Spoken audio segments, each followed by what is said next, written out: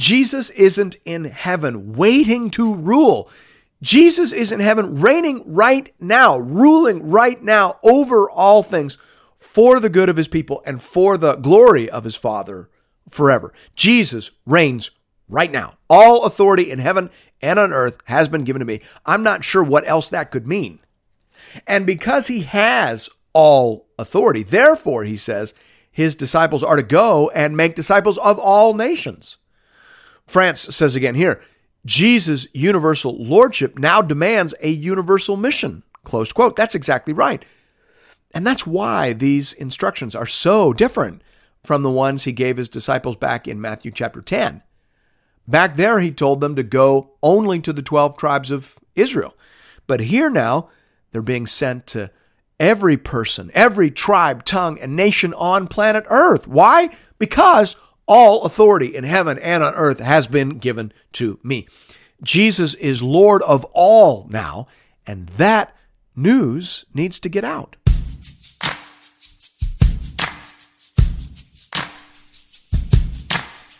Welcome to Into the Word with Paul Carter. I'm your host, Woody Woodland. All authority in heaven and on earth has been given to Jesus Christ. That is good news. That is the good news. And that message needs to get out to people from every tribe, tongue, and nation on planet Earth. Here to tell us more about that is our Bible teacher at Into the Word, Pastor Paul Carter. Your word is a lamp unto my feet. If you have your Bible with you, I'd love for you to open it now to Matthew chapter 28. This is the last chapter in Matthew's Gospel, but it is not the last chapter in Matthew's story. The arrangement suggests that Matthew understood the church as carrying on now the teaching and ministry of Jesus. We've mentioned throughout the podcast in this series, and you've no doubt noticed for yourself, that in each of the 5 previous major sections in Matthew's Gospel, there is a section of narrative followed by an extended teaching block. But not here. This concluding narrative is not followed by an extended block of teaching, which leads scholars to conclude that it is the church who will provide that teaching, that will carry on, as it were, the ministry and message of Jesus Christ. Thus, Matthew's gospel tells a story that never really ends. Jesus continues to work and to speak through his people. Thanks be to God. But we mustn't get too far ahead of ourselves. When we left the story at the end of chapter 27, the chief priests and Pharisees had asked permission to send a troop of temple guards to make the tomb of Jesus secure, lest his disciples come and steal the body away. We pick up the story now in verse 1 of chapter 28. Hear now the word of the Lord. Now after the Sabbath, toward the dawn of the first day of the week, Mary Magdalene and the other Mary went to see the tomb. So early on Sunday morning, the women went to the tomb to visit and likely also to complete the task of preparing the body of Jesus. They may not have known about the guards, as they were not posted until Saturday after the women had left. The early Christian practice of gathering for corporate worship early on Sunday morning, of course, traces back to the event of the resurrection. We pick up the story at verse 2. And behold, there was a great earthquake, for an angel of the Lord descended from heaven and came and rolled back the stone and sat on it. His appearance was like lightning, and his clothes white as snow. And for fear of him, the guards trembled and became like dead men. But the angel said to the women, "Do not be afraid, for I know that you seek Jesus, who was crucified. He is not here, for he has risen, as he said. Come, see the place where he lay. Then go quickly and tell his disciples that he has risen from the dead. And behold, he is going before you to Galilee. There you will see him. See, I have told you." It is, of course, remarkable that the first witnesses to the empty tomb were women. It is remarkable because women were generally not credited as legal witnesses in Jewish culture. I think there are a couple of implications to that. First of all, it argues strongly in favor of the historicity of this account.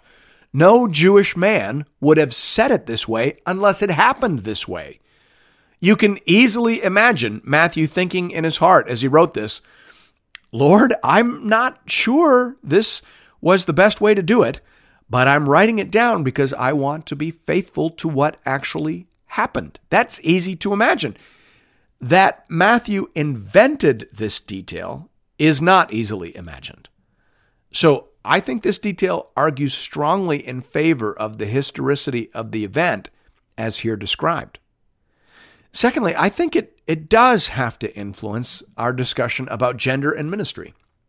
Now, I think this event is wrongly recruited to oppose what the Apostle Paul says in 1 Timothy 2:12 and elsewhere in his letters. Because I believe in a single author ultimately for Holy Scripture, I don't believe that there would be any essential contradictions in the Bible. So I can't get on board with efforts to use this verse to prove that Jesus wanted women to be pastors and then that he was somehow unable to get that information across to dear brother Paul. No, I'm far more inclined to think of a way to harmonize these realities. And it doesn't seem very difficult to me anyway to do that. I think we would have to say here that Jesus clearly intended for women to function as evangelists in the church. He has clearly arranged for them to function thusly in this passage that we're reading. So that is as clear as the nose on your face, as far as I can see. Women can and should serve as evangelists, as gospelers, as people who tell and who speak about the victory of God through the resurrection of Jesus Christ. I think that is very clear. However, equally clear to me is the fact that a pastor or elder is an office, and teaching with authority in the gathered church is a function that is assigned in the New Testament to qualified men. I don't see this as a contradiction. I see it as aligning very well with the general pattern of Holy Scripture as a whole. The Bible seems to say consistently that men and women are equal but different. And it would seem that, therefore, it is no assault on the dignity or worth of a person to suggest that there may be some different roles and functions assigned according to gender. And the Apostle Paul apparently saw no contradiction here either. In 1 Timothy 2, he can say that the authoritative preachers in the gathered service should be men, but without any sense of awkwardness, he can acknowledge in 2 Timothy 1:5 that Timothy was effectively evangelized by his mother and grandmother. So I think we do want to say loudly and with conviction that women can and should and have often been the most common and powerfully used evangelists throughout the history of the church. However, we should stop short of using that as an argument for the dissolution of all differences and distinctions between the sexes in the home and in the church. We are still male and female in the image and likeness of God, and we should be, and all the more should we be, when we gather together as a church. Now, however necessary that is to say, in our present cultural moment, it has obviously taken us a fair bit away from the main flow of the narrative. The women have seen the empty tomb, and they've been told by the angel to go and proclaim that truth to others. We pick up the story in verse 8.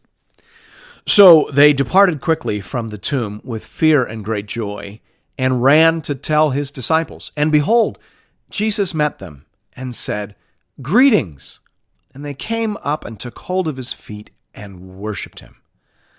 Then Jesus said to them, "Do not be afraid. Go and tell my brothers to go to Galilee, and there they will see me." So again, let's just take note of the fact that the first people to encounter the risen Christ were also women.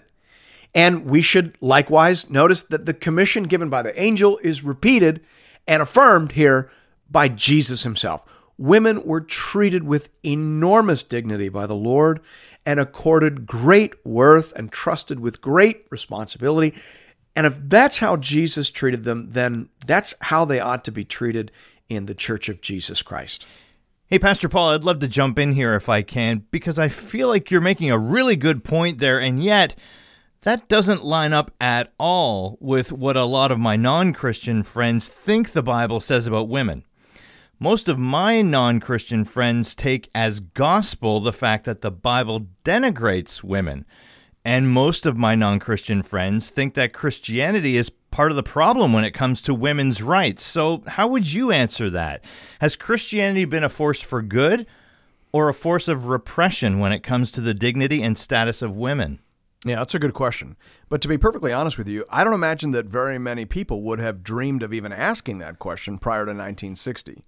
For most of human history, Christianity has been understood as a champion and liberator of women. Rodney Stark was a professor of social sciences. He just passed away recently, and he wrote extensively about the impact of Christianity on women in the ancient world, though he was not a believer himself. Here are a couple of quotes from the chapter on women in his book, The Triumph of Christianity. He said, "Christianity seems to have been especially successful among women. It was often through the wives that it penetrated the upper classes of society in the first instance." He also said women were especially drawn to Christianity because it offered them a life that was so greatly superior to the life they otherwise would have led. Women in the early Christian communities were considerably better off than their pagan and even Jewish counterparts. Okay, so wait a second. Are you saying that Christianity was popular with women in the ancient world? Absolutely. Christianity was immensely attractive to women because it offered them far more status, far more freedom, far more dignity, and far better treatment than was available to them in either the Roman or Jewish context. The Bible said that women were created in the image and likeness of God, just like men. The Bible said that women were not a lesser class of human, which paganism did. The New Testament said that women could be disciples. They sat at the feet of Jesus and learned. They were welcomed into the assemblies of the early Christians. They participated in the meetings. Women were among Paul's church planting co-workers. Phoebe is mentioned as a deacon and benefactor of the church in Cenchrea. All of that was revolutionary. And what Paul said about wives was unheard of as well. In 1 Corinthians 7, he said that women have authority over their husbands' bodies. 1 Corinthians 7:4. I mean, though, do women want authority over their husbands' bodies? I'm just saying. Right, I hear you. But actually, that is considered, even by non-Christian biblical scholars, as the most revolutionary thing said about sex and gender in the ancient world. The New Testament says that husbands and wives have a right to sexual pleasure, and they each need to be kind and generous to each other. No one had ever said that before. Then, in addition, Christianity forbade abortion and infanticide, which was very common in Roman society, and completely under the authority and discretion of the husband. So, long story short, pagan women flocked to Christianity because they knew that they would be far better treated in the churches, far better treated in the home, and much more likely to be able to raise the children that they conceived. All right, I didn't know that. Well then, how come feminists today seem to talk about Christianity as if it's the enemy instead of an ally? Well, that's complicated. Many of the key leaders in the first waves of feminism were Christians. Frances Willard, for example, was the president of the Women's Christian Temperance Union from 1879 to 1898, which was the organization that was absolutely instrumental in earning the right for women to vote. It was Christian women driving that process. So again, historically, Christianity has been the driving force in empowering and protecting women. But that changed in the 1960s. The goals of the feminist movement changed in the 1960s, and the definition of equality changed as well. And of course, as you know, Christianity doesn't change, at least with respect to its doctrines and beliefs. And therefore, the perception became that Christianity was holding women back. The new definition of equality seems to be that to be equal, men and women have to be the same. But the Bible seems to say that men and women are equal but different. They are equal with respect to dignity and worth, and equal with respect to their salvation graces, but different in terms of some of the primary roles and responsibilities they are assigned. Yeah, equal but different. I think we've talked about this before, but as this passage in Matthew 28 makes clear, equally involved in spreading the good news of Jesus Christ to every tribe, tongue, and nation on planet Earth. Yes. Now, while I do believe that the office of elder or pastor is assigned to men, and while I do see the responsibility of child rearing being assigned top priority for women in places like 1 Timothy 2, I also see and celebrate what you are seeing in this passage, the fact that every born-again believer is and ought to be a full and enthusiastic partner in the Great Commission. Amen to that. Let's jump back into the story now at verse 11. While they were going, behold, some of the guard went into the city and told the chief priests all that had taken place. And when they had assembled with the elders and taken counsel, They gave a sufficient sum of money to the soldiers and said, "Tell people his disciples came by night and stole him away while we were asleep. And if this comes to the governor's ears, we will satisfy him and keep you out of trouble." So they took the money and did as they were directed. And this story has been spread among the Jews to this day.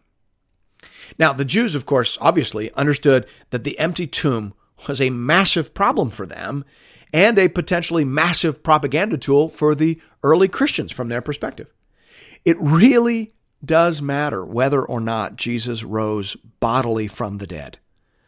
Leon Morris says here that neither the Jews nor anybody else could produce the body of Jesus is of the utmost importance. Could this have been done, the story of the resurrection would have been exploded in a gale of laughter. But despite all their precautions, including the setting of a guard of soldiers, no body was ever produced. The empty tomb has always been important for Christians. Closed quote. Think about that. Why did the Jews not produce the body of Jesus? The simple answer is that they did not possess the body of Jesus, despite having put a guard around the tomb.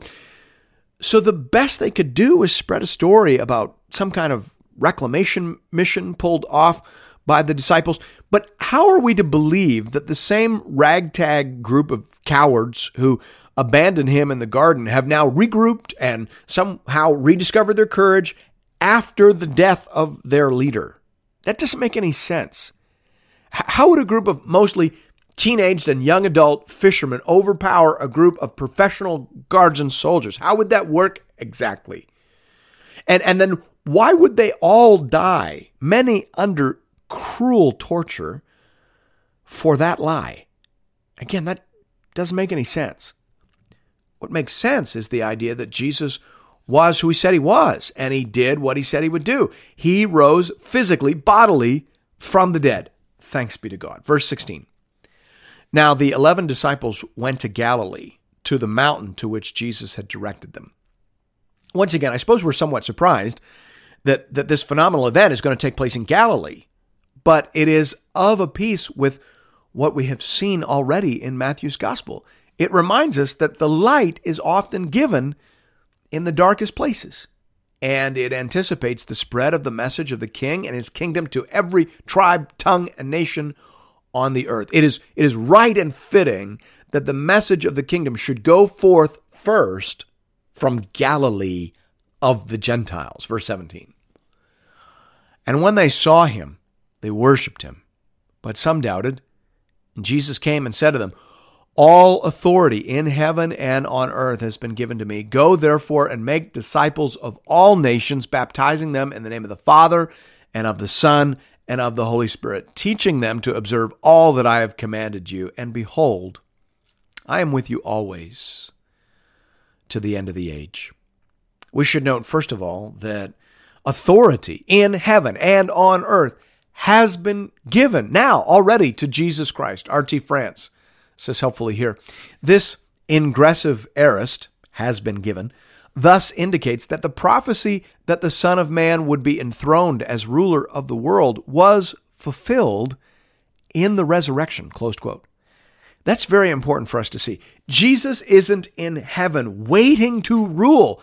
Jesus is in heaven reigning right now, ruling right now over all things for the good of his people and for the glory of his Father forever. Jesus reigns right now. All authority in heaven and on earth has been given to me. I'm not sure what else that could mean. And because he has all authority, therefore, he says, his disciples are to go and make disciples of all nations. France says again here, Jesus' universal lordship now demands a universal mission, close quote. That's exactly right. And that's why these instructions are so different from the ones he gave his disciples back in Matthew chapter 10. Back there, he told them to go only to the 12 tribes of Israel. But here now, they're being sent to every person, every tribe, tongue, and nation on planet Earth. Why? Because all authority in heaven and on earth has been given to me. Jesus is Lord of all now, and that news needs to get out. There's only one imperative, one command in the Great Commission itself, though the associated participles likely also carry some imperatival force. The main command is to make disciples. Followers of Christ will do this by going into all the nations and by baptizing people and teaching them to obey all that Jesus has commanded. In terms of what it means to disciple someone or to make a disciple, John Broadus is very helpful here. He says, to disciple a person to Christ is to bring him into the relation of pupil to teacher, taking his yoke of authoritative instruction, accepting what he says as true because he says it, and submitting to his requirements as right because he makes them.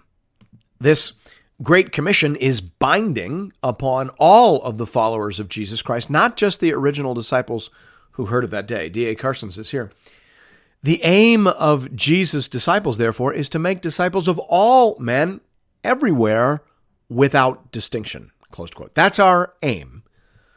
That's our ambition. And this is the word of the Lord. Thanks be to God.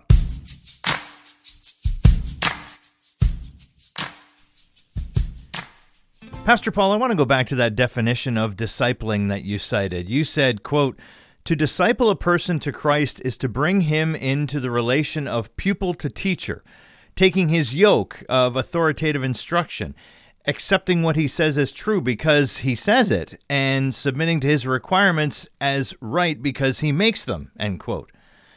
Now, first of all, that sounds like a massive undertaking.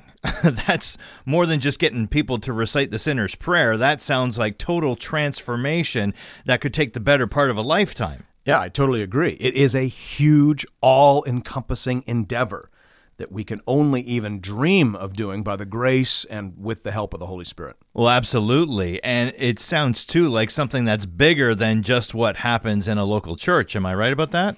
Yes, I think the church has a huge role in this, obviously, but this is more than just a once-a-week thing. And this is more than just the pastor and the youth pastor. This is mom and dad. This is grandma and grandpa. This is every believer doing their part. Now, in one sense, all of those people, if they're Christians, are the church. But I think what you're saying is that this task is bigger than just what we do when we gather as the church on a Sunday morning or a Wednesday night. Yeah, exactly. I'm saying that we just can't expect the youth pastor to do this, or the evangelist, or the preacher. This is all hands on deck. Yes. When the church gets together on a Sunday morning, I think the goal of the pastor or preacher actually ought to be to equip the saints for the work of the ministry, as per Ephesians 4. Sunday morning is training time, so that the saints can go out and make disciples everywhere they go for the rest of the week. At home, at work, at school, at the rink, at the diamond, everywhere. 100%. And not just all those places here, but all those places everywhere, even to the ends of the earth. Yeah, we still have a long way to go in terms of reaching the unreached peoples of the world. I would encourage everyone to check out the Joshua Project online. Just go to joshuaproject.net. to see which people groups still need to have the Bible translated into their language so that they can begin to hear and believe the incredible gospel truths that we've had the privilege of discussing over the last 28 Sundays we've shared together. Speaking of that, we've come to the end of the Gospel of Matthew, so where are we planning on going next? I'm thinking we'll jump into the Acts of the Apostles so that we can see how this whole disciple-making project worked out in the first few generations of the church. That sounds awesome. I'm looking forward to it. As always, friends, if you are looking for more Bible teaching from Pastor Paul, you can find that over at the Into the Word website at intotheword.ca. Or you can download the Into the Word app at the iTunes Store or on Google Play. You can also connect with Pastor Paul and with other Bible readers on the Into the Word Facebook page. Just enter Into the Word into the search bar. And we'll see you right back here next Sunday morning as we continue our journey together through the whole counsel of God. We'll see you then. Your word is a lamp unto my feet